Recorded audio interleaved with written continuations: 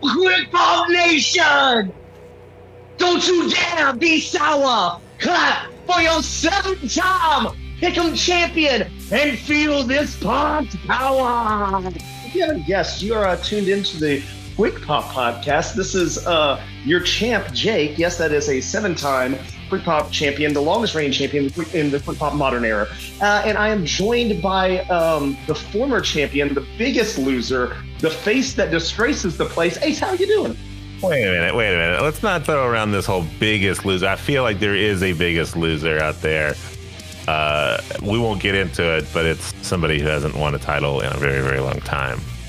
But we won't get into that. So let's not go around throwing around those words like biggest loser when there exists bigger losers. I'm just the most recent loser. That's all. I mean, whatever helps you sleep at night. Yeah. I mean, that does specifically help me sleep at night. So thank you for that. No problem. How's it going, man? It is. Being a champion is great.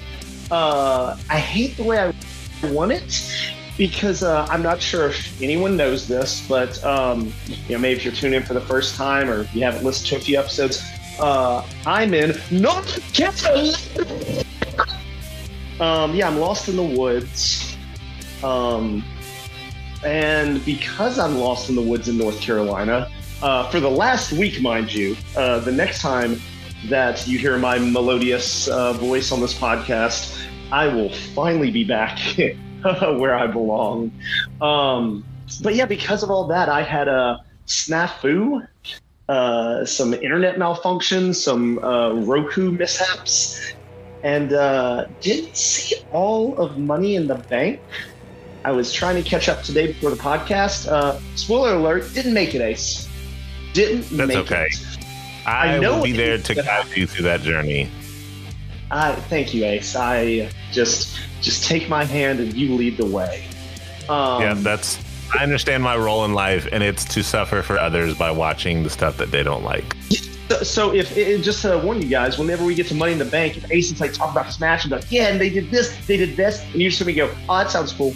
That's because I did not was not able to watch the match, because I know many of you listening to this probably like, oh yeah, no, Peacock messed up on me too. No. See, Peacock messed up on everyone right before the men's Money in the Bank match. My Roku/internet messed up on me halfway through the women's ladder match, and then returned to buffer every 5 minutes for the tag match, and then never worked again for me. So like I said, I was catching up.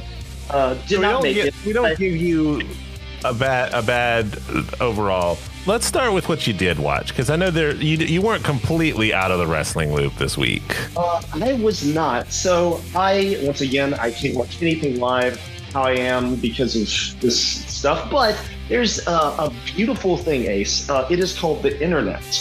And if you type words into this bar that searches things for you, you can find stuff. And so I made sure to search out and find AEW Dynamite for this week. Great week. Fans being back. We need this. We need, anyone that says oh, I liked it better without fans, I really think you are lying to yourself. And there was aspects that might have been better or just as good or something, but just having fans there just creates this energy and this atmosphere that just makes things feel bigger. And the main event of that Dynamite was Darby Allin and All Ego, Ethan Page, in a coffin match. And it was very, very good. Very fun match. And I love that AEW adopted the coffin match idea from Lucha Underground, because whereas I like WWE's casket match, how they like wheel out this huge casket. It's like elevated to like be beside the ring type thing, you know. It just feels boring, and I loved the aesthetic and the way that they do it, because like Lucha Underground did the same thing where you get a casket and you just lay that on the ground.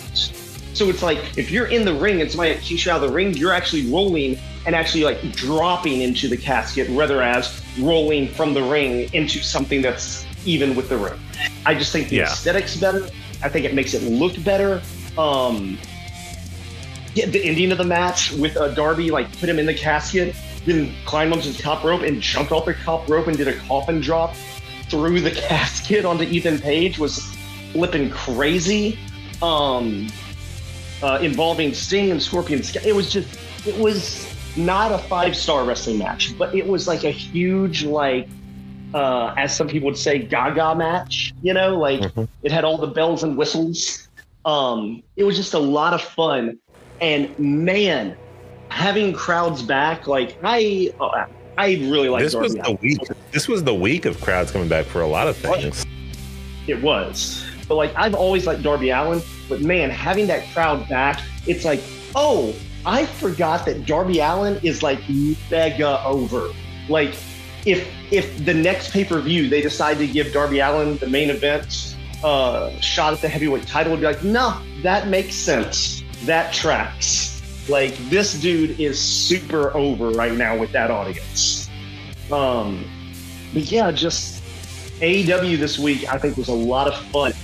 And dude, them building Kenny and Hangman, dude, as far as AEW fans, that rivalry and the build to this match that will probably happen at All Out, man, their fans are ready for that match. Their fans are ravenous for that match.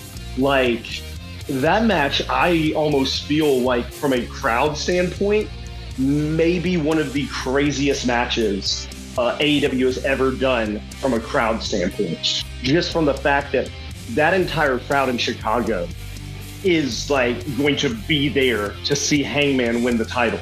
And if Hangman wins, that place is going to explode. If he loses, that place is also going to explode, and Kenny is going to feel like a mega heel.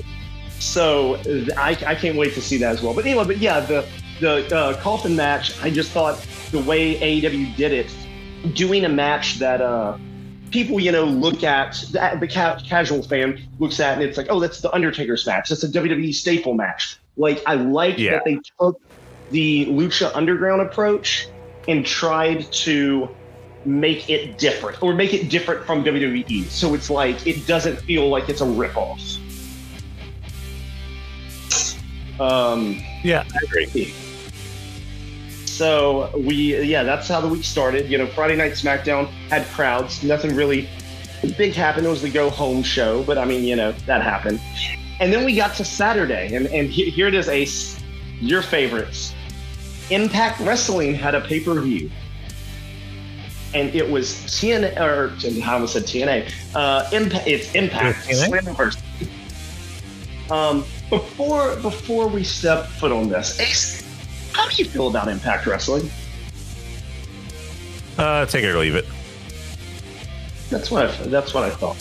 Now, me and you have had conversations about Impact Wrestling, and especially Impact Wrestling's dealings with AEW. Ace, how do you feel about their dealings with AEW? I feel it's very one-sided. Okay, how so? I personally feel like, and I mean, remember that I'm apparently the biggest WWE smark in the universe, but you know, yeah, that with a grain of salt. As somebody who still does want to see promotions succeed, I just personally see AEW getting a lot more out of that partnership that they have than Impact is. I mean, for God's sake, 90% of the time, they they definitely like advertise. They advertise AEW on Impact a lot, but AEW does not often advertise Impact. Like it doesn't go both ways, I guess is what I would say. And maybe I'm wrong because I'm not super caught up on everything, but. And whereas I do agree with you in that instance, but AEW is right at this moment the bigger company. So like the bigger company, I think should get more out of it. Kind of like how ROH and New Japan had a dealing, and ROH would pimp and promote New Japan. New Japan didn't really promote ROH except for one of their biggest of shows, But I get what you're saying. And I agree with you to a point. And this, ladies and gentlemen, is a cliffhanger that we will get to later. In our Slammiversary, I'll hit highlights until I hit like the main parts. Because in all honesty, it was a pretty good pay-per-view. They opened with a crazy X Division match that had some spots I've never seen before. They had a spot where a dude was. Do you know of the X Division match, Ace? Do you know what the gimmick of the match is? The X Division. I'm trying to remember. I feel like I used to know that. Yeah, it's the Ultimate X. Basically, what it is it's like a ladder match without a ladder. So they put pillars on all 4 ring posts.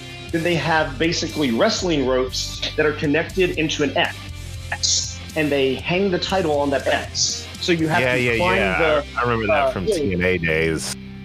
Yeah. So they had I think it was a 4-way Ultimate X match.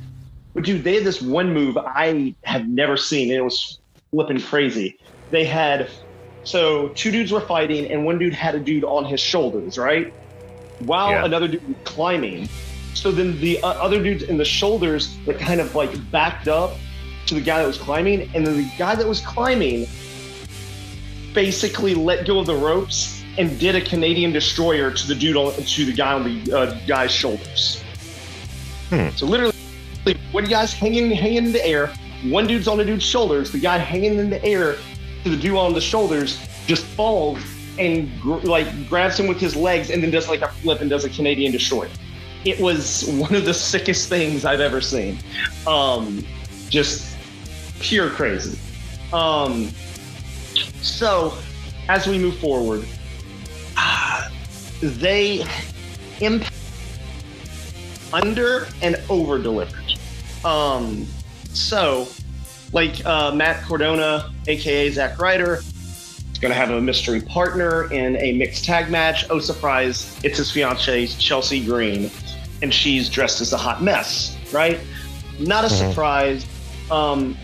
It is interesting because she just showed up in ROH to be in the women's tournament.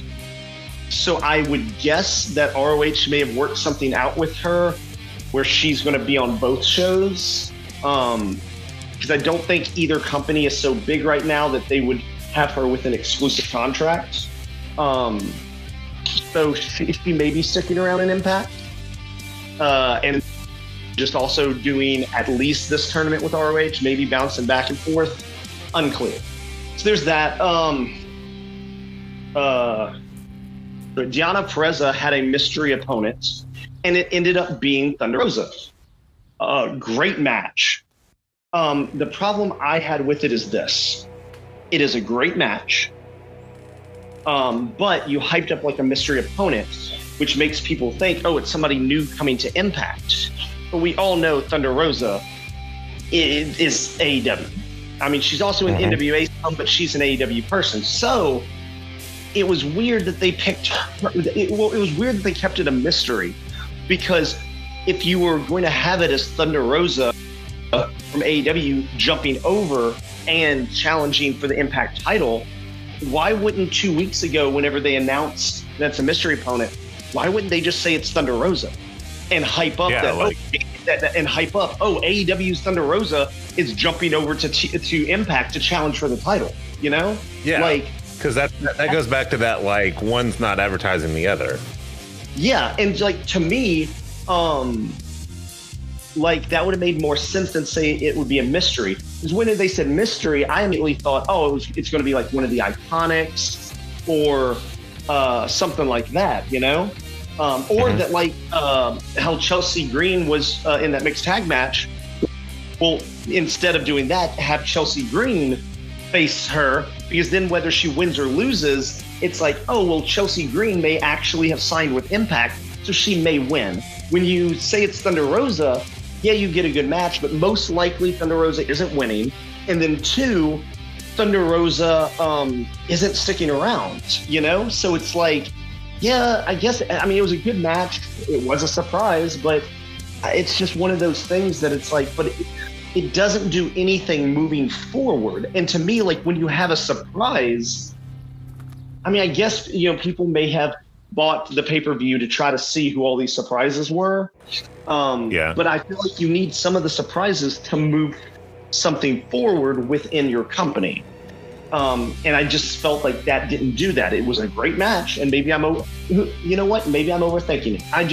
I think it was a weird booking, and if I was them 2 weeks ago, I just would have announced that Thunder Rosa's from AEW is coming over to challenge for the title, and then you have the hype up that someone from AEW is coming over. Oh, Kenny's already your world champion. Now a woman from AEW is coming over. What the heck's up with this? You know, like, I mean, you didn't have to say like, oh, AEW's invading type thing, but you know, like kind of twist it that way with the oh, Don Callis is just letting AEW just freaking come over here and take title shots. You know, like, I don't know. I would have did something like that instead of just being like, oh, it's a surprise. But that's just me. Fantastic. Could you imagine if a woman did come and took the Impact title, and it just gets worse and worse? See, here's the thing: is you say it's getting worse and worse. I do not think Kenny holding the Impact title diminishes that company at all. I mean, I could see it both ways, because like it's technically quote unquote free advertisement for Impact. Yes. But by the same token, like your grand aspiration title, the thing that, you know, quote unquote should be the brass ring of getting it in your company, and it's not even like on your show. It's not even something that, you know. It is on their show. Kenny shows up on their show. Yes, Kenny shows up on your show. I mean, but the McDonald's guy shows up to my house. It doesn't mean that I, you know, have a relationship with McDonald's. I am not trying to compare Kenny to Hulk Hogan, but I'm going to use this example. It would be like, dude, if back in the day, if there was a small company outside of WWF and WCW, right? And Hulk Hogan was the WWF champion. And they're like, and Vince was cool with it. And they're like, okay, hey, Hulk's going to come here and win our title, and then like wear it on your show. And he's just going to pop into our show every once in a while and just, you know, give his whole brother thing and be our champion. You would do that in a heartbeat. So if you're Impact and AEW is like, oh, hey, why don't you let Kenny Omega, one of the guys that's considered one of the best wrestlers right now of this generation, win your title? And then we'll let him pop in and out of your show, wrestle at pay-per-views. Yeah, you're going to do that, because I understand people are like, oh, Impact ratings are still in the dump, blah, blah, blah. Listen, if you're Impact and you're trying to get better ratings, more viewers, whatever, having Kenny Omega as your champion is the best move you can do. It just is. So I'm still torn, because like, you're like, I understand what you're saying, and there's definitely a lot correct about what you're saying. I don't know, like it kind of goes back to when who was it? There was some I think it was like Bella Ray Dudley or whatever. It was like he said it felt like disrespected because they didn't even wear, or he didn't even like carry the title. He had somebody else carry it. It's similar to that, in that vein of like, yeah, I got your title, but it's not even what I worry about. I don't think that that's disrespectful. Dude, there have been champions in the past that have managers. When they ever do like their promo, they hand the title to like their manager. They're like, hold this. And then they cut a promo. It's like, it's not being like, oh, he's disrespecting the title. It's like, listen, if you think Kenny Omega giving Nakazawa the title to hold around is disrespectful, but no one said anything about when Naito was Intercontinental Champion in New Japan and literally just threw that title around and actually broke some of the side plates because he was just throwing that title like he didn't even care about it because that was his character. It's like, listen, people, if you're going to take wrestling that serious and not realize that this is a TV show, listen, I don't know what to tell you. You're going to have a hard time getting through life. Anyway, so then after that match, another return happened and Mickie James came out, right? Once again, cool, Mickie James is there. This is my problem. Mickie James is... Right now, everyone knows she went, well, a lot of people should know, she showed up at NWA and announced that she wants to book an all-women's pay-per-view for NWA. And that the weekend of NWA's 73rd anniversary, the night before that, they're doing NWA, is it Empowered? Empowered, like women empowerment. That's an all-women's pay-per-view.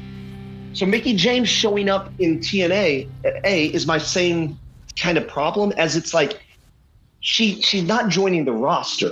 She's there because it seems that since she showed up and said something to Deonna Purrazzo, she's probably hyping up her versus Deonna at NWA Empowered for the Impact title.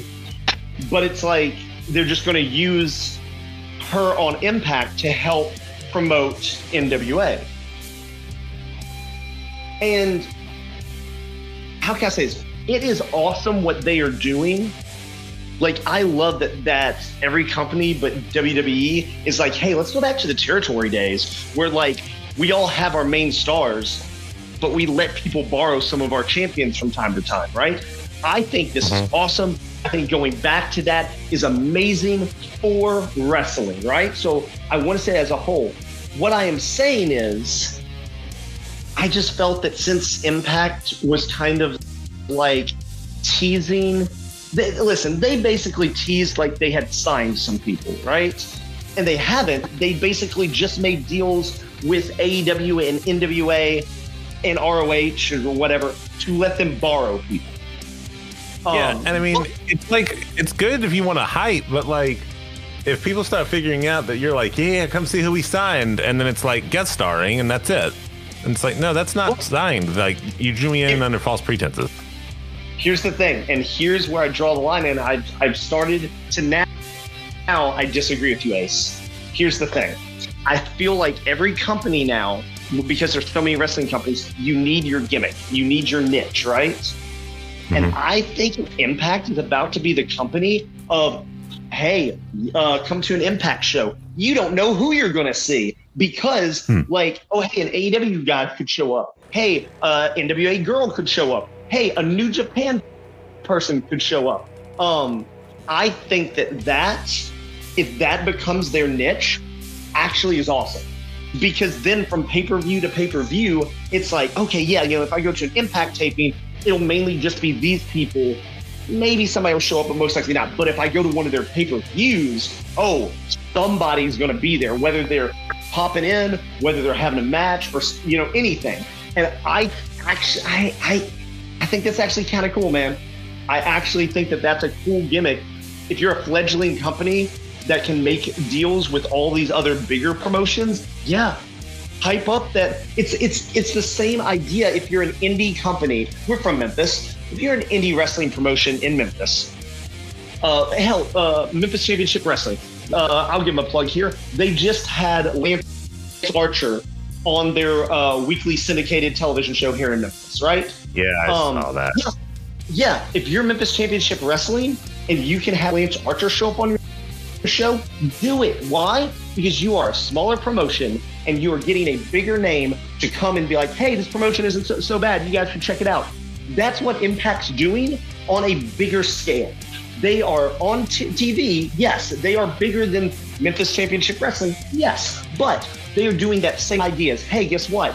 NWA star Mickie James is here. AEW/NWA women's star Thunder Rosa is here. Hey, Chelsea Green showing up. You know, all of that. I think that is a cool idea for a televised wrestling show to do, because no one's really doing it. Like, yeah, like AEW has some New Japan people show up and stuff, but not AEW is not doing it to the level that Impact is doing it at this moment. And I think it makes Impact stand out. Now, long term, is it best for the company? I don't know. Maybe not. But I do think short term, it's going to get some people talking, especially once we get to how they ended the show. It's going to get some people talking. So I'm going to hit on two more things, and then we'll jump to what I'm sure most people here watch, which is Money in the Bank. So the one person that they did, the one person they actually signed was in the Fatal 4-Way for the tag team title. They signed No Way Jose. Yeah. You're not too impressed? Ace, come on, you've been doing nothing but hyping up. How great! Tell me about the great No Way Jose signing. Ace, I don't like to speak ill of wrestlers, so why don't you tell me what you think of No Way Jose? Exactly. Who? Mm-hmm. Yeah. Okay. So anyway, moving on, everybody. Yeah. So the main event. Don't do my man dirty like that, but yeah, who? Yeah. No. I'm sorry. If you're listening, we know you are. We love you, No Way. It's just no way. I guess the problem is, oh my God, really? No, I think the problem is just like it's hard to get hyped for No Way because his track record is almost non-existent. Yeah. But when they're like, hey, check out who it is, I'm like, okay. And yeah. Anyway, but I know there's a few other matches, but we're going to cut straight to the main event. Kenny Omega, Sami Callihan, in just here's the thing. Ace, I'm sure you heard this too. You've heard Kenny Omega is working injured, right? Mm-hmm. Have you heard this? Okay. Yeah, I heard about that.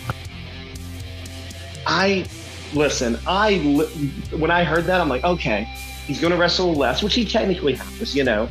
But man, between the freaking balls to the wall match he had with Jungle Boy and now this, it's like, I mean, like, how injured are we talking?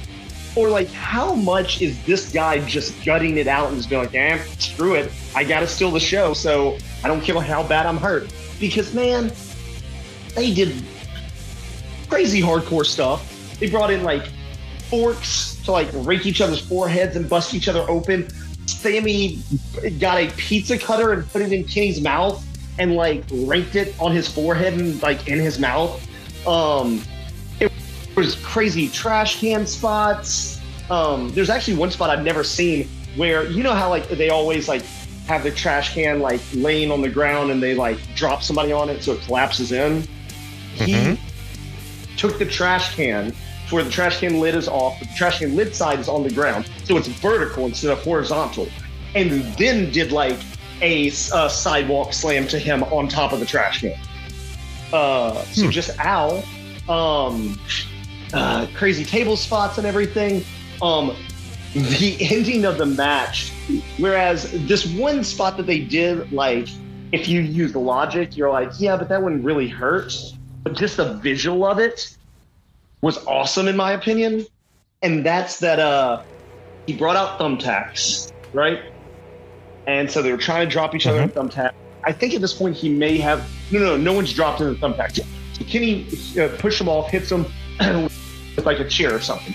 Then he goes over to the pile of thumbtacks, takes his knee pad, drops it on the thumbtacks and starts rubbing it in there so like thumbtacks are all on his knee pad, then runs and gives him a V-trigger.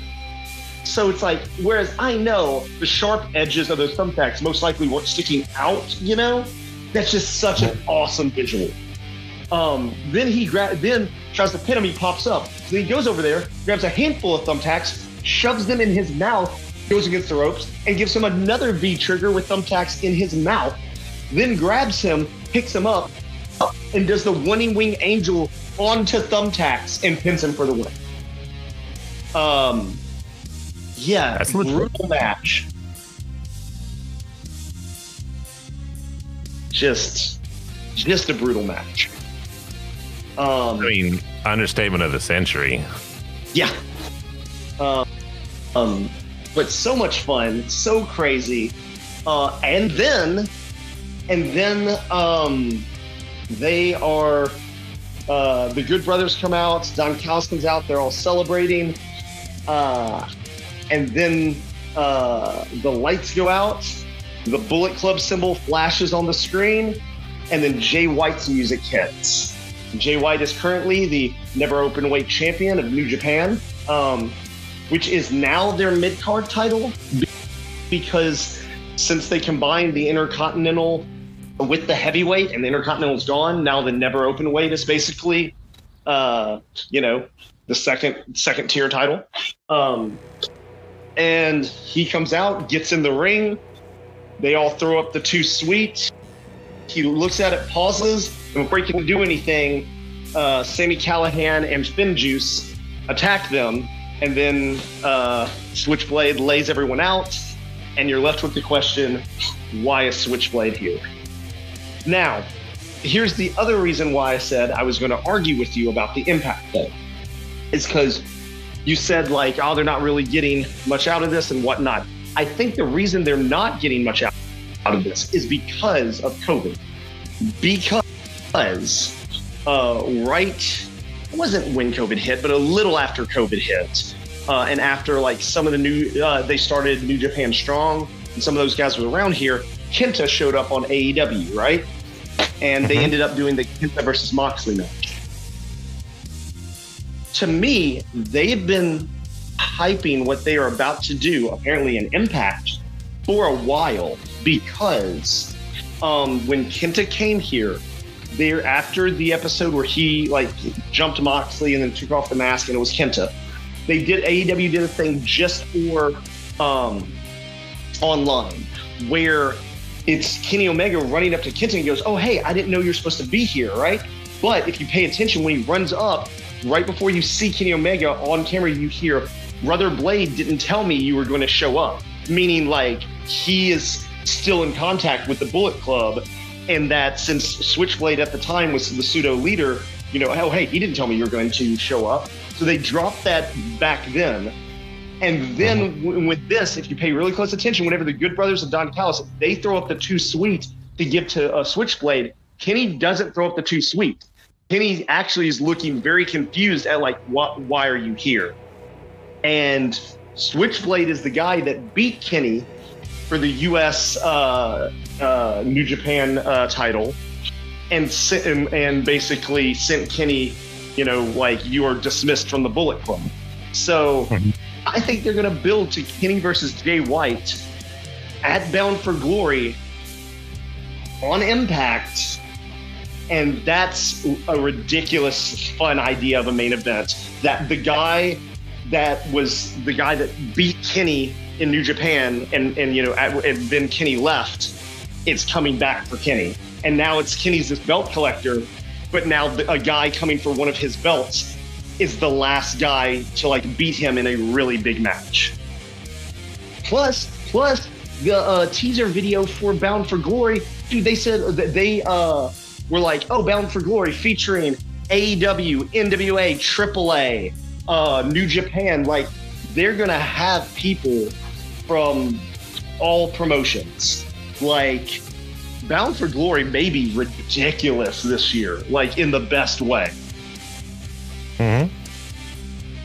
Like, if that's your main event, and then, like, you have people from these other companies, you know, it being in matches and stuff, that may be where this thing actually helps Impact is if their biggest, what is their big pay-per-view this year, which is going to be at Las Vegas. So apparently Las Vegas is getting all the major pay-per-views. But if they're getting all people from all those companies at their biggest event, dude, that thing's going to sell tickets, and that thing's going to sell pay-per-view buys.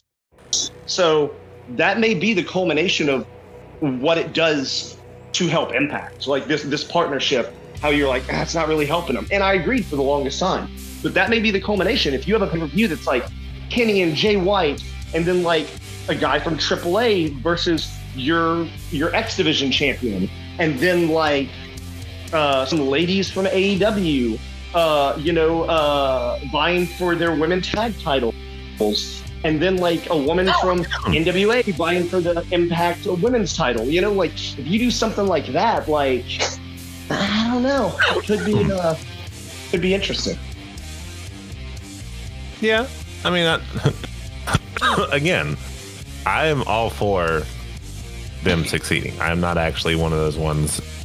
Like, I'll tell you this: I'm not a WWE fan in that, like, I hope that they fail, because I'm not about that life. I want to see them do better, and I was under the impression that it didn't look like they were doing better. But I mean, it's in all honesty, it has been up and down. I'm not gonna lie. I don't watch them on a regular basis, but I think the front half of this pay-per-view was okay. The back half was really good, and I think with the ending of the pay-per-view and the video package for what Bound for Glory could be, it gives hope that they may be leading to an actual really big pay-per-view that could be a ton of fun. Okay. But I think it's now your story time to tell me about what I've watched like half of. Story time. So yeah, Money in the Bank was actually pretty decent. I mean, ignoring shut your mouth.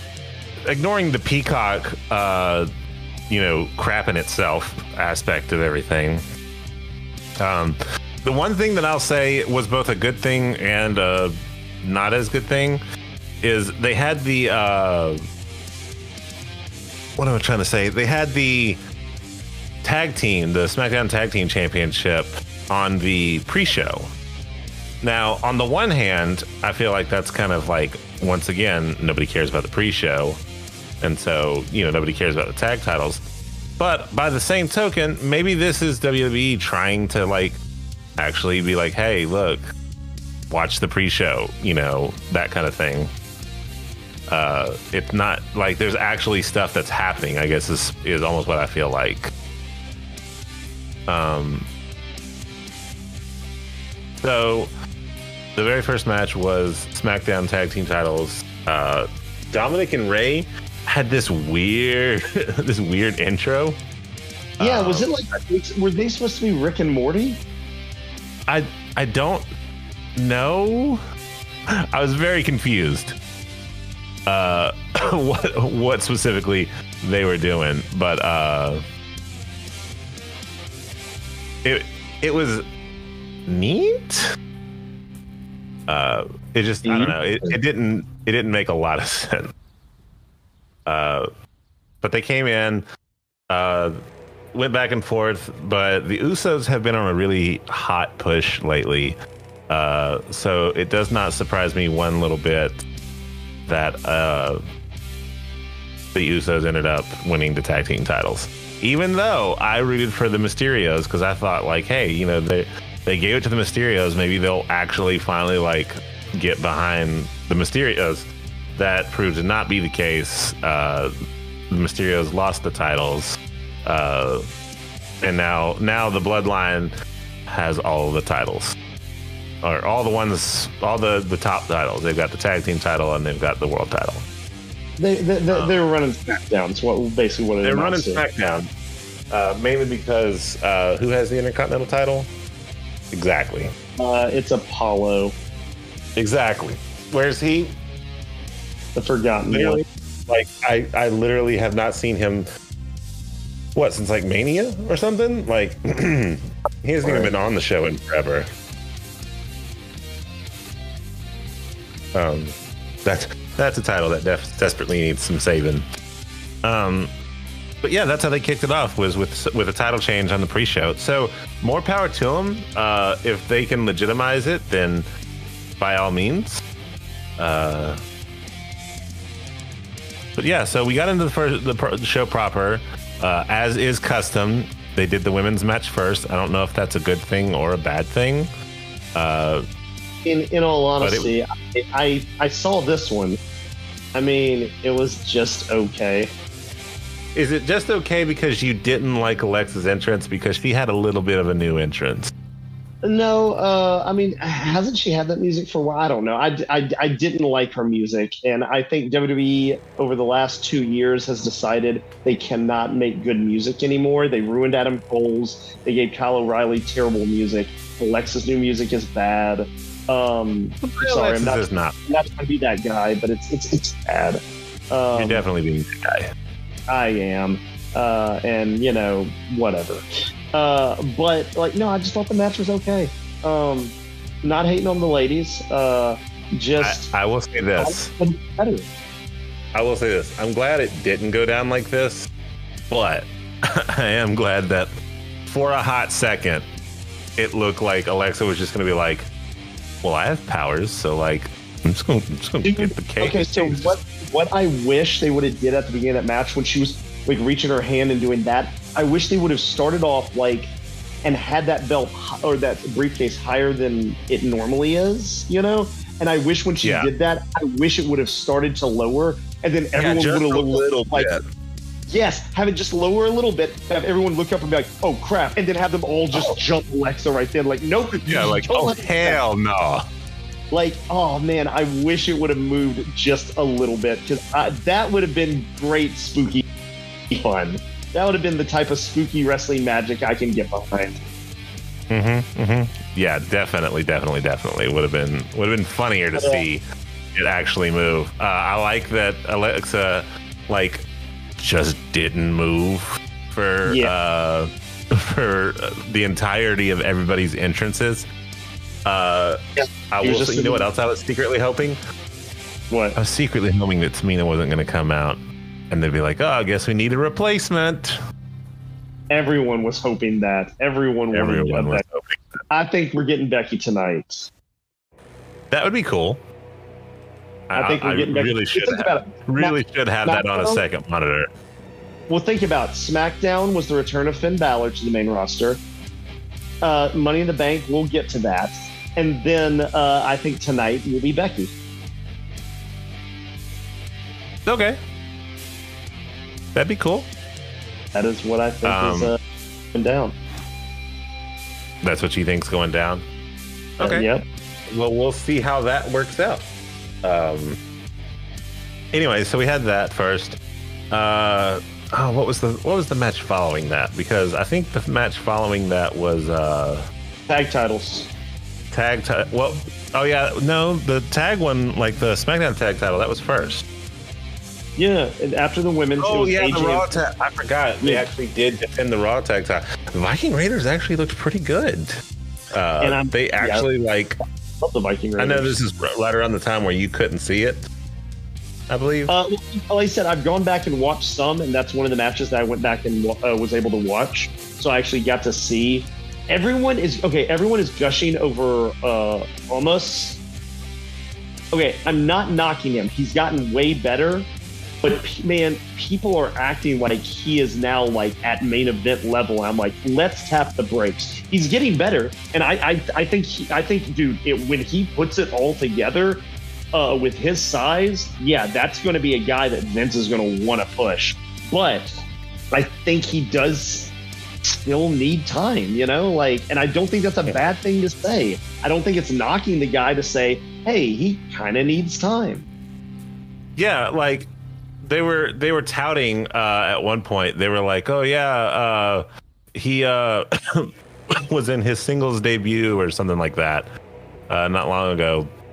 And I think when you say that, when you're like, "Oh yeah, he just had his singles debut," you all of a sudden you start realizing like, all right, this is exactly why he needs, to me, a little bit more time, because if this is his first, he finally is first or whatever, doing singles. What did he prove? Like, yeah, I can be Omos again, like in a singles environment, and then he goes right back to being tag team. Who cares? So right now, until he beats, I don't want to say like specifically a main event star, but until he beats somebody that I'm like, yeah, now, I got you now, I see now. Until he does something like that, I'm not there yet. You know what I mean? I guess if that makes any sense. Like, do what? I said no. I agree. Like, I want him to be better. I want him to be good, but I'm not sold yet. So far, right now, he's got a very Goldberg, Great Khali attitude of just like he beats people because he's big. If that makes any sense. Yeah, I get that. So I don't know. But the bottom line, they retained. I will say like I said, the Raiders actually put up like some effort. So they didn't get blown out like it seems to be a lot of the time. But it definitely could have been better, for sure. Following that, we had, let's see, what was after the tag? After the tag match, I believe was gosh, it was literally 24 hours ago, and my brain's blanking. Let me pull it. No, because like I said, I'm caught up on almost everything. I think next was the women's title match. The women's title match, Rhea Ripley versus Charlotte Flair. Did you actually watch the playback, or did you watch just like highlights? I've watched the playback. No, I was in the middle of watching the playback. I just didn't have enough time to finish the whole pay-per-view till now. Okay. No, I watched this match. So did you see it was a banger of at the beginning where somebody in the WWE truck had a panic moment? Oh, when Charlotte flipped off the crowd? When Charlotte flipped off the crowd and they were just like, cut the feet. Yeah. And then they pop it back and she's still flipping them off. So it's like, you did nothing. Everyone saw it. Which that just goes to show you, kids, the WWE needs to stop freaking out, because finger swears it's not the same as word swears. We can't say. I saw somebody that said when they blacked out the screen, it messed up the servers, and that's why everything went to pot. And I was like, oh God, that could be right. I could actually see that. Yeah. But yeah, it was a banger of a match. So freaking good. The ending of the match was great. I loved how the crowd wanted Becky and Charlotte flipped off. Like, I thought that was great. Charlotte's like, oh no, I'm the bad guy here. Y'all are chanting for someone else before me, so I'm gonna show you a little thangy. Yeah, come get some. That kind of thing. They actually put on a really good match. Lots and lots of submission opportunities. A lot more than I anticipated, because I was like, oh yeah, they'll just do like a heel versus sort of heel but not really heel. Like, I fully expected this to be a lot more Rhea-sided, but Rhea, like, right off the bat, put some offense in. Now, as for the result, I'm still kind of torn on the result. So I fear that the reason behind it is because Becky is coming back, and they want Becky versus Charlotte.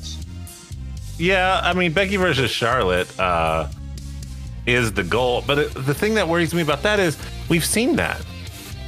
Yeah, see, that's my thing. Is like listen, here's the reason I think they did it.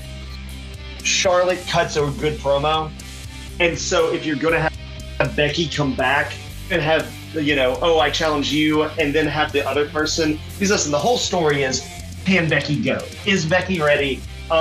She's been out for so long. Does she have ring rust? That's the story.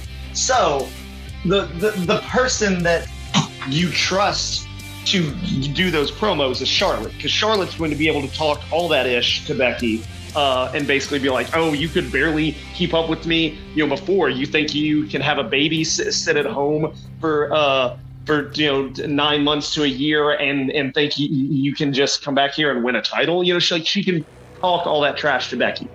Rhea wouldn't have been as good promos, but to me, if you would have had Rhea versus Charlotte, what was this, like, for the third month in a row? Because like there was one that was like a double count out, one or disqualification or something. One Rhea won, and now one Charlotte.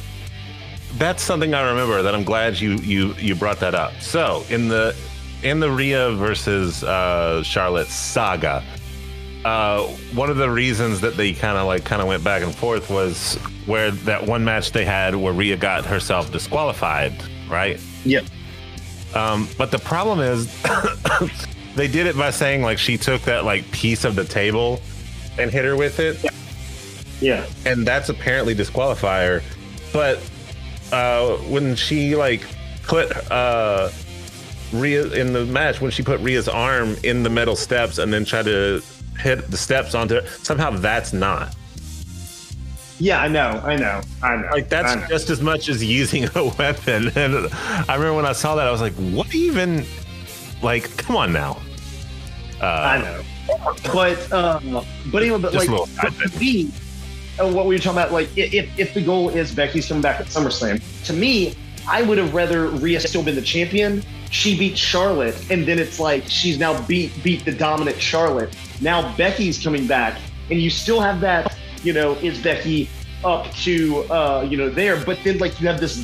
But then, if you had Rhea beat Charlotte and look dominant, then you're like, okay, but like Charlotte's really good, and she couldn't stop this. Becky, you've been out for a year, and you think you can hang with Rhea? You would have had this kind of monster in Rhea. And then this Becky coming back, but it's like, should Becky come back? Because I don't think she should face Rhea, that type of thing.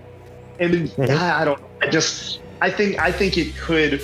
I think I understand Charlotte's going to be the better promo if that's where they're going, but I think Rhea could have been a more like the monster Becky has to topple. Well, and another thing that makes it, to me, interesting is something we didn't mention before. When you do Money in the Bank, one of the things you have to consider is any storylines that you can use going forward. Yes. And a prime example of that is, bless her soul, we had what is she, Nikki Ash or whatever she's calling herself now? No, it's Nikki ASH. Almost. That's right. It's Nikki ASH. She's almost a superhero. That is right. She is almost a superhero. Not quite, almost. With her winning, I don't see her going after the Raw Championship just because there's no story to tell there. So more than likely, she'll be going after the women's. I don't see her SmackDown either. Well, with SmackDown, you could it doesn't. The thing with championship matches and Money in the Bank, it doesn't necessarily have to be, a heel cash in. Spoiler: I think this is one of the few years where we had two face winners. Maybe. I don't know. Normally the men, especially, is quite often. I love Nikki. I think she is awesome. I'm so far not down. Done some serious convincing with this with this run. But I just, because this character to me, I think what it is I think WWE thinks once she gave them the idea of a superhero type gimmick, I think they think they can make all types of money in merch sales with this. And my fear is they're like, yeah, let's just make it gimmick and campy and like kind of gear it to little kids. And if this thing doesn't start like selling merch, they are just going to drop it super fast. And I do not believe that she is going to be a successful cash-in. I think she's going to be Otis. I think she's going to be like, they're like, no, kids will get behind this. Then if they don't, they'll be like, change things up, do this, and have somebody beat her for the briefcase. Like, I really think that this is going to be a cluster, and I hate that for her because I think she is an awesome talent that is really good and can sell stuff very well and, you know, could be a good character. I feel that this is going to fall flat. Here's the thing. Here's the thing. With Nikki, she can hold that for a minute. And so yeah. I'm not too worried because you can get somebody else on there and then she could come in and take care of it. You know what I mean? Like you get some big villain and then you have her finish him off. Yeah. You know what I'm saying there? Like that's how you work the superhero angle.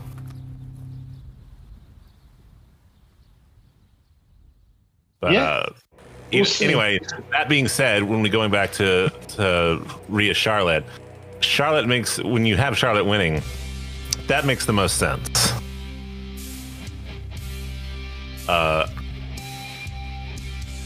Especially if you think like Becky's coming back, because then boom, immediate storyline. You don't have to build somebody up to Charlotte's level. She can immediately be a champ. You know what I mean? Yeah, I can you don't see have that. to, like, when you give it to Charlotte, with the expectation of Becky coming back, you can very easily build somebody up to that point. Yeah, okay. I can get behind that. Long story short, weird. I loved Rio. Sad that they've already ended that, but it's fine. It makes sense. After that, we had the WWE Heavyweight Championship, Bobby v Kofi. Honestly, I knew what this was going to be from the very beginning. Sadly, I think we all did. This one was destined to be a blowout from the get-go. I mean, did you end up watching this one as well, or did you miss this one as well? I missed this one. So I don't think Kofi got any offense in. Really? Yeah, it was bad. That hurts my heart. Well, I mean, he got some, but like it was not a lot by any stretch. Bobby just very much decimated him. And I'm not really sure why, because like, yeah, okay, fine. If you don't want him to win, you don't want him to win. But like, man, like they really, really, really, really made sure that, you know, they were like, oh yeah, no, Bobby dominates.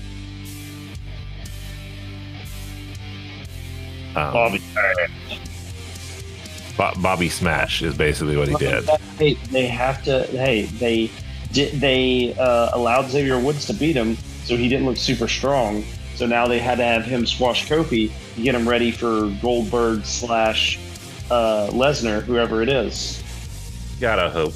Well, actually, okay, Lesnar's not bad, and like we mentioned earlier, if you want to have like Big E cash in on him, that makes sense too. But I didn't think it needed to be the beating that it was. Yeah, I mean, I didn't watch it, but I can agree with that. I'm never down for Kofi getting squashed. Especially when you set them up with momentum going forward.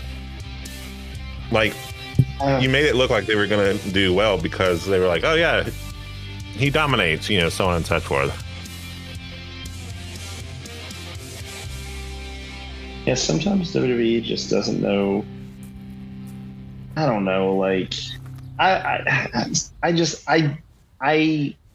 if you want to squash a guy on Raw or something, fine. I never like squash match. The only squash match I thought ever served a purpose on a pay-per-view was Cena Lesnar at SummerSlam, because no one saw that coming. Like, no one like saw that match and been like, oh, you know what? I think they may be about to let him squash him, And so when Lesnar just like destroyed Cena, it was more shock and awe, And it, like built up.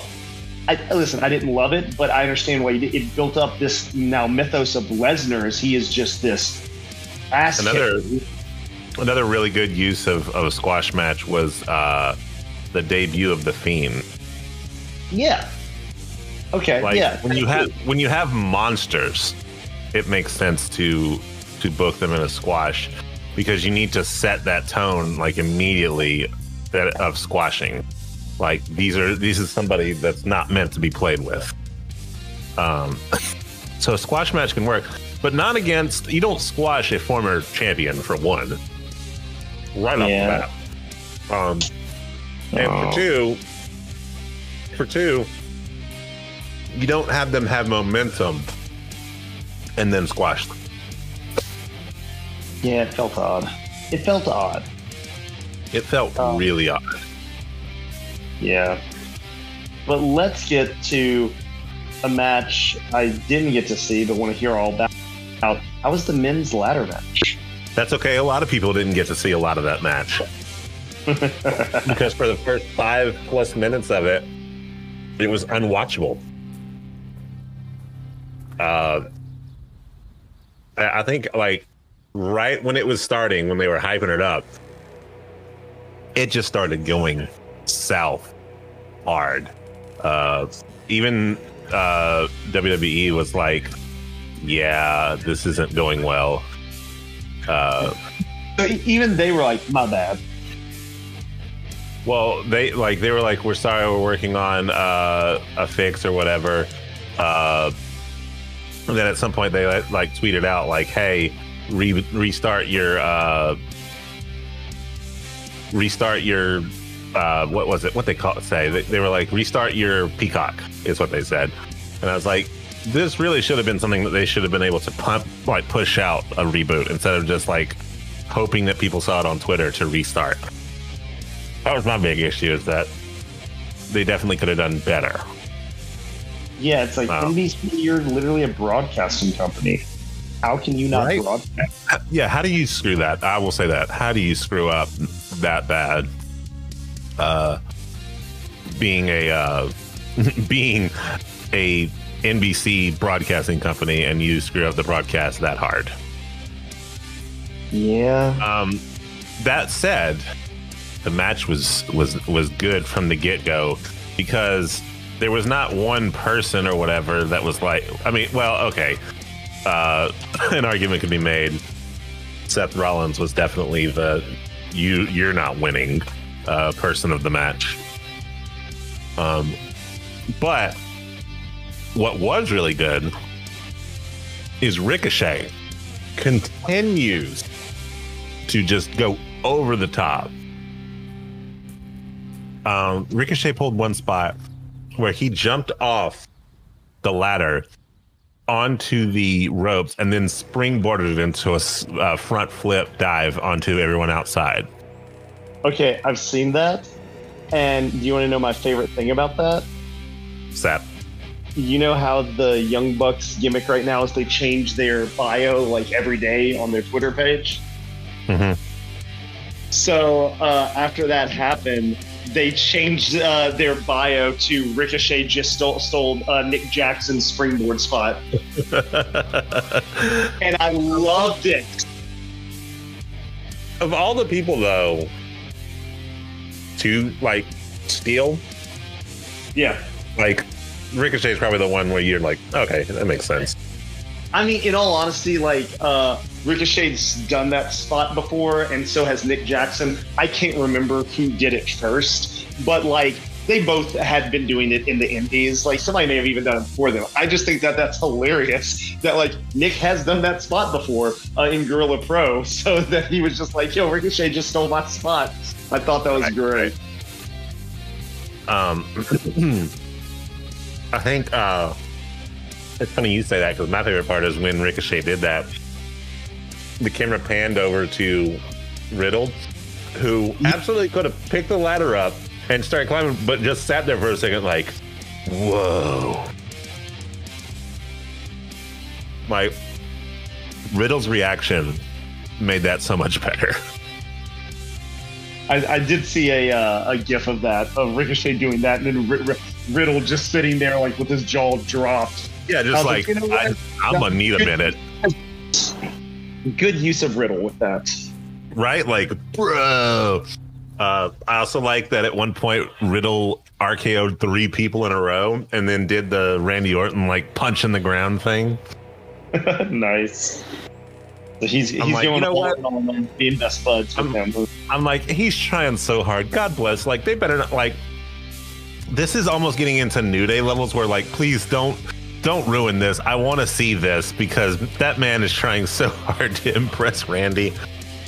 Like, the man even said like that if he won, he was going to try and win the tag team titles for Randy. Like, it doesn't get much better than that. Anyway, overall, really good match.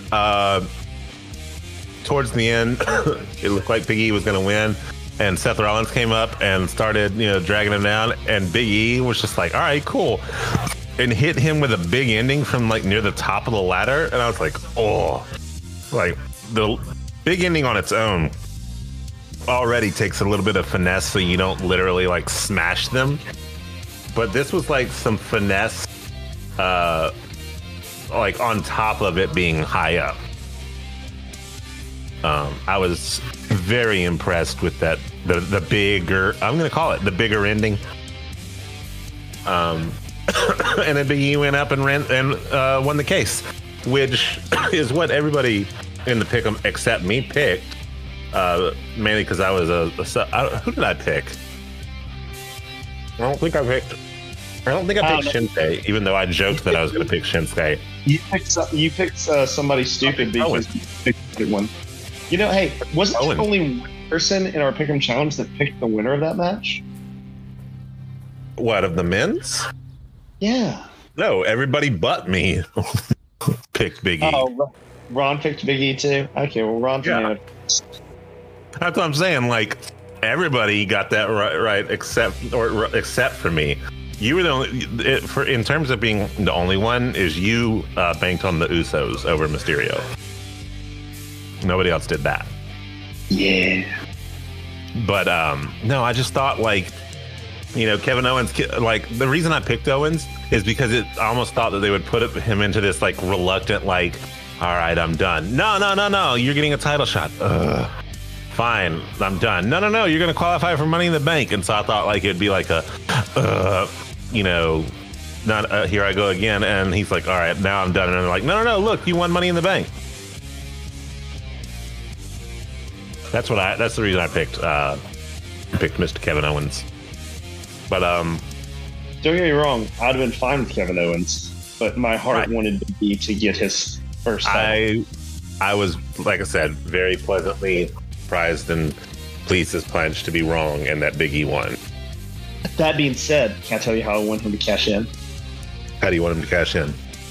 So how I want him to cash in is I want tonight on Raw, there's rumors about it, Goldberg to show up, right? So the SummerSlam, it's Goldberg, Bobby Lashley. And, they're going to have like Roman and Cena and all these good matches. And I want everyone just to be like, Goldberg just keeps coming back. Just go give him the title and Goldberg and right? And so then at SummerSlam, I don't want Big E to have a match. Not a match. Or if he does, it's like just something stupid and pointless, right? Like him versus somebody. And then, so I want Bobby Lashley to come out, and you know how everyone jokes that Goldberg just 2 spears jackhammer, it's over? Mm-hmm. I want Bobby Lashley just to like spear Goldberg and then spear Goldberg again and then like hit his finishing move and pin Goldberg. And so it's like, boom. And then MVP just to get a mic and be like, Bobby Lashley like didn't even break a sweat to like defeat a Hall of Famer. Like, no one can beat Bobby Lashley. Oh, and then I want Big E to come out and then them to have an actual match. And they just swerve everyone by doing Goldberg Lashley. And then it was really to have Big E Bobby. That's what I want. I want them to swerve everyone with a Goldberg Bobby Lashley match. I'd be okay with that. And then, of course, Big E wins. Big E has to win, because that, I think, here's the thing. Everyone in the New Day has gotten their dream, except Big E, because Xavier hasn't gotten his dream. Xavier wanted to be on G4. Okay, I guess so.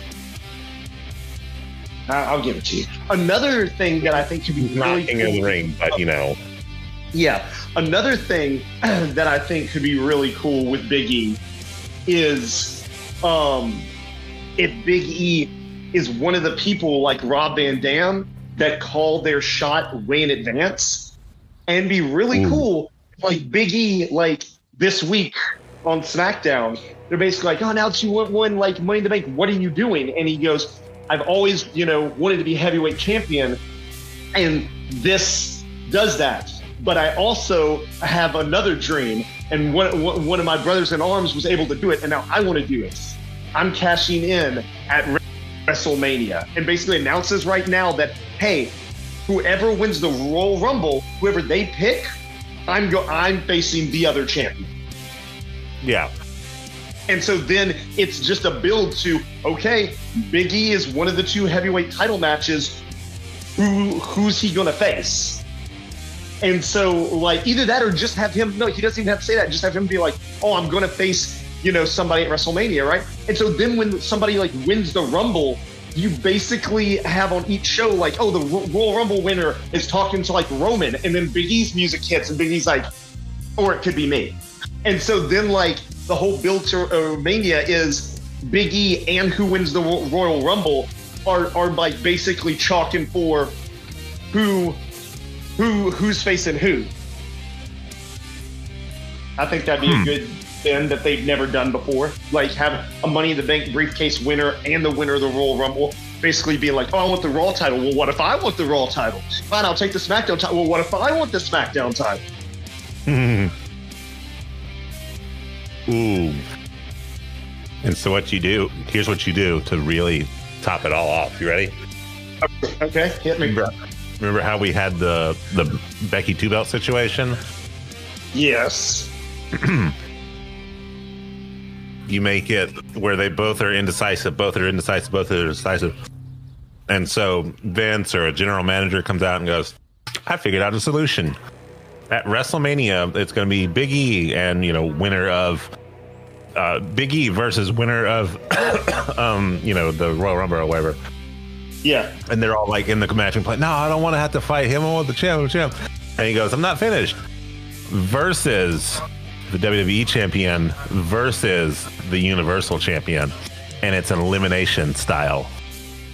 Oh, so a 4-way elimination. You have a 4-way elimination, winner take all. Okay, listen, I really think they're going to do Rock and Roman at WrestleMania that year. But if they don't do Rock Roman for the Universal Championship, that would be a lot of fun. That would be a lot of fun. Like, because here's the thing, because if you do that, I don't think they will, but if you did that, yeah, that would be another thing that you could have Roman win, and then he solidifies that he is, quote unquote, the head of the table. But if you wanted to make Big E as big of a deal as possible, that's it. You have a fatal four-way. It comes down to Roman and Big E. Big E wins, and he is not just a heavyweight champion, not just both heavyweight champions, but the one that ends Roman's over a year run. Because if Roman is in a situation, I would keep Roman the champ till then. That way, it's like Big E literally is both belts, and like I said, you come down to him and Roman, and like so he is the one to topple Roman's year and a half, however long it would be, run. And not only that, he is now champions of both shows. He is 100% the face of the company. Yep. Yeah. I don't hate it. Like, I was just going for, they bounce back and forth. Maybe you end up with, like, if you do Roman Rock, you end up doing, like, a three-way with the Royal Rumble winner, the Money in the Bank, and the champion for the other belt. But I don't hate your idea. I don't hate it. It would be different. It would give you the two belt situation. And here's the thing. If you're just like, oh, if you really don't want to break out the, you don't want to break up the two belt dynasty. You don't want that just because you like the fact that each one has a heavyweight title. I'm sure there's some shenanigans you could pull where like they simul win, but they're like, well, who wins what? And then they figure out a way to like see who claims what title. That way, again, you don't have like dual world titles. You can make it work, but that's just like, a backup, like, we don't know if we want to commit that hard, like, situation. I personally want, two titles, call it a day. But, anywho, all that said, we are now on the main event. Edge versus Roman. And we need to be quick because we can't take forever. How was the main event, Ace? Very, very good, because for most of it, they were just going back and forth, back and forth, back and forth. And you knew they couldn't do too much because this wasn't a triple threat like at WrestleMania when they met. So you could get counted out. You could get disqualified. And so they fought back and forth, there was a moment where like Roman looked like he was gonna finally tap to just a standard crossface from Edge. Edge also at one point gave Roman a very vicious, like, what you think about that slap, which I personally enjoyed. But at some point, Roman Reigns Superman punched Edge, and in the process, Edge kneed the ref in the head, and the ref got knocked out. So of course. And so Roman goes and gets his little chair metal thing, thinks he's going to use it on Edge. Edge turns around, spears him, and puts him in that crossface with the metal bar that he keeps doing. Well, of course, the Usos come out, and they're fitting to help. Not the Usos. Well, surprisingly, Mysterio came out and beat him off. Yeah, Joe Ray and Little Ray. So I was like, I'm glad that they kept that consistency, that even though they lost the titles, they still were like, we got Edge's back. Yeah, we still got beef. Yeah. And then so they were like, cool, now he's got nothing in his way. All he needs to do is just tear Roman a new one and win. Yeah, and then Seth Rollins showed up. Who? Wait, what? Oh no. Seth Rollins, who earlier after losing had said, whoever wins, I'm next, decided, I'm just going to come out there now. Oh, now? Okay. Oh, did he have a wait? He didn't win the briefcase, so we can't catch him. What is he doing there, Ace? He's just beating up on Edge because he doesn't like Edge because. Oh, wait. Did they get back? Like, were they like 2/3 Shield? No, so that was what was strange, is he beat up on Edge for a little bit, and he looked at Roman and was like, "Yeah, that's right. I saved you. See what I did?" Almost as if he was kind of trying to convince him, like, "Look, you're gonna win. You need to make me your next person because look, I got you. I saved you. You would have not had the title if it wasn't for me." And then Edge popped up and started beating the crap out of him. Roman just keeps looking at this situation like, what is going on here? So he beats up Seth, and Seth runs off. Edge gets back in the ring. They kind of do the punch, Superman punch, spear, Superman punch, kind of trading blows thing. And a ref comes out. Just almost not quite in the nick of time, unfortunately. 2 count. Edge just still has to go, and so Edge gets set up to hit him with a spear and finish it. And Seth Rollins comes out again and distracts Edge because people in WWE have the attention span of a fly. Distracts Edge. Roman Superman punches him or spears him. I don't remember. They're interchangeable at this point. And he ends up winning. He beats Edge. And everyone was like, oh, good. Great. Roman won again. And so I think the funniest thing is around this time, my wife had come home. And so I'm watching it. And Roman like motions for a microphone. I'm like, oh, look, they're going to give him a microphone. He's going to say something stupid like, acknowledge me or something stupid like that. And sure enough, he gets the mic and just goes, now you can acknowledge me. And I was just like, oh, wow, look, shocking that he said exactly what he always says. And then who should appear? Did the lights go out? Did the lights go out? No lights went out. But the show went off the air after that, right? Just because we all have to acknowledge him, and they want to leave us with the acknowledgement of acknowledging him, right? Well, someone came out and acknowledged him, all right. Of all people. John Cena shows up. Everyone's like, wait, are you trying to tell me his time is now? His time was right then and there. Yeah, that's for dang sure. He came out. And this is the only part that I thought was dumb. Comes out, gets it, jumps around the ring a little bit and gets in Roman's face like he's fixing to say something, and then just does the "you can't see me" and goes right back to, amping up at the crowd and everything. Never says a word. And somehow Roman's just like, okay. And that was it. That was the entirety of him showing up. As he showed up, "You can't see me," Roman, and that was that. Supposedly right now, he's going to be on Raw. I really should have it open. You what? He's already shown up on Raw. I'll get, hey, for anyone listening to this Wednesday, you already knows. He's shown up on Raw. Apparently him and Matt Riddle are best friends. I believe that. Yeah, like the opening segment was like him and Matt Riddle goofing off. And apparently he called Roman Reigns an a-hole. I believe it. And so, yeah, we're just building that SummerSlam match. And, okay, another thing, since we're talking about this before we go off the air.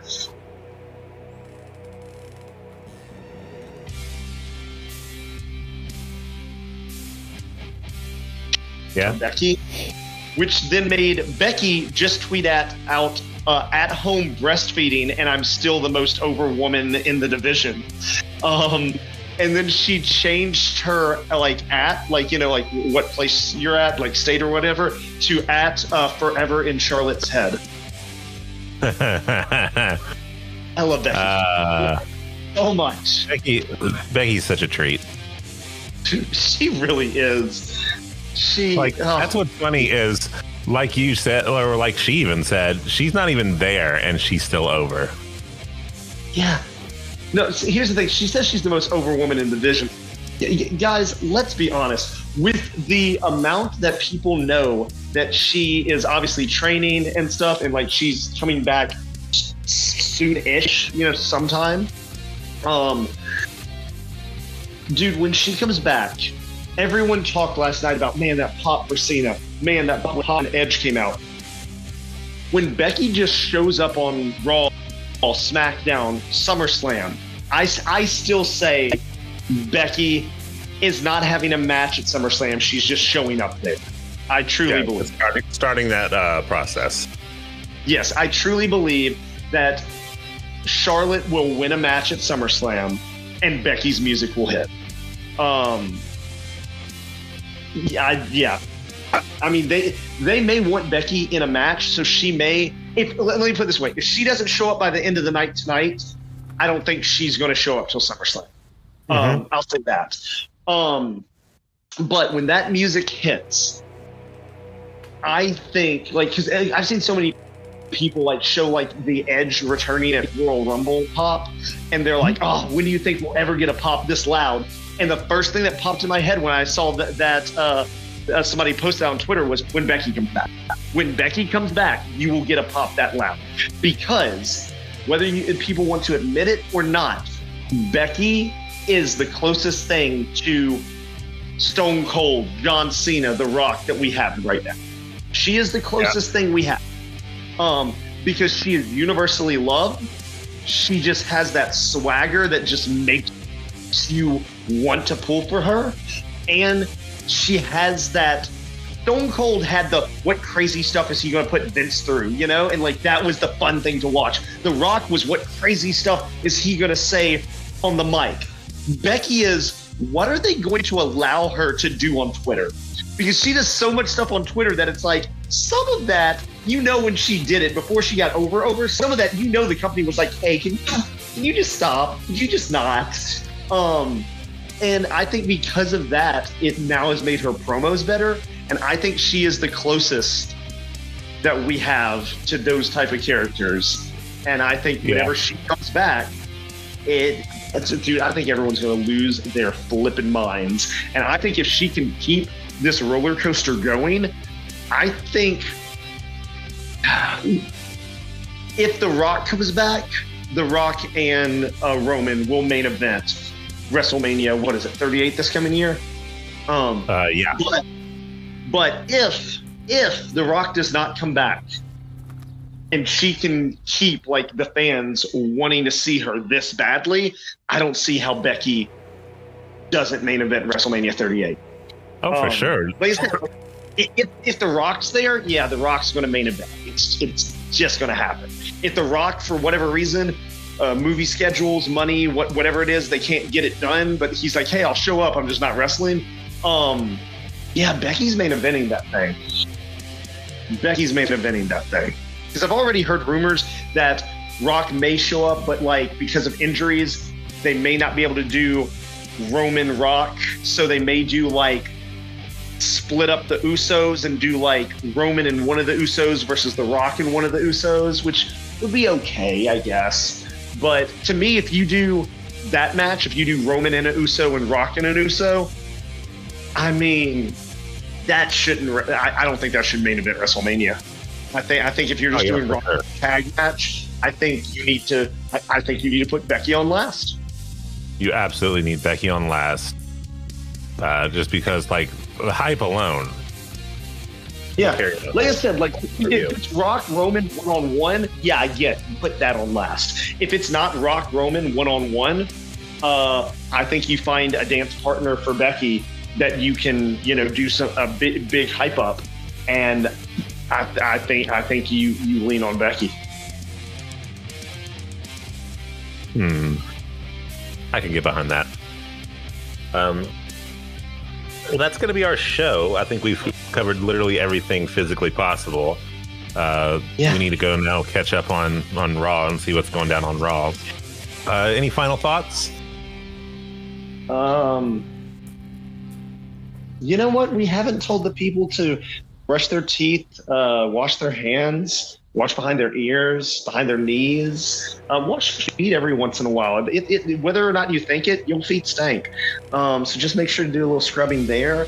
If you're not vaccinated yet, get that vaccine. We all want to go watch wrestling, and some people, not going to name names, the people on this podcast live in a state that's, doesn't want to get that shot. Just get that shot. Just get that shot. Yeah. I understand people have reservations. Do your research, people. The research is out there. So, make informed decisions so we can all boo Brock Lesnar in person. I don't know. To each their own, I would say to that. We all want we all want to be there when Becky comes back. So how about do it for Becky, guys? That's all I'm saying. Do it for Becky. Do it for Becky. Do it so Becky can come back. That's right. Yeah, I have a rumor that Vince's like, oh man, until his country gets X amount % vaccinated, I ain't coming back to wrestling. And so, guys, do it for Becky. I know Ace just said being informed. You know what I'm saying? Don't be informed. Just go to your nurse and be like, I need that shot. And they say, which one? Say, I don't care. Becky told me to do it. See what they say to that. Yeah, see what they say to that. Just after, hey, listen, they may have some follow-up questions, and you have to take it from there. I can't hold your hand through this experience. But if they have no follow-up questions, then you've met a friend for life. Absolutely. Take care, everybody. Have a great day.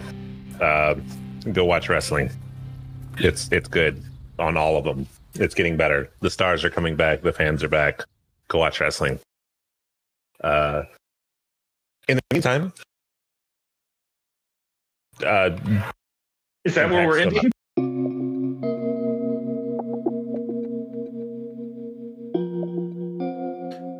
Make sure that you're following us on all of our social medias, including Twitter at QuickPopCast, Facebook at the Quick Pop Podcast, and Instagram as well at the Quick Pop Podcast. Any of those are great ways to reach out to the host of the show, and we'd love to talk to you as well. We are constantly speaking on current events and would love to hear your opinions on stuff too. So get in touch with us today.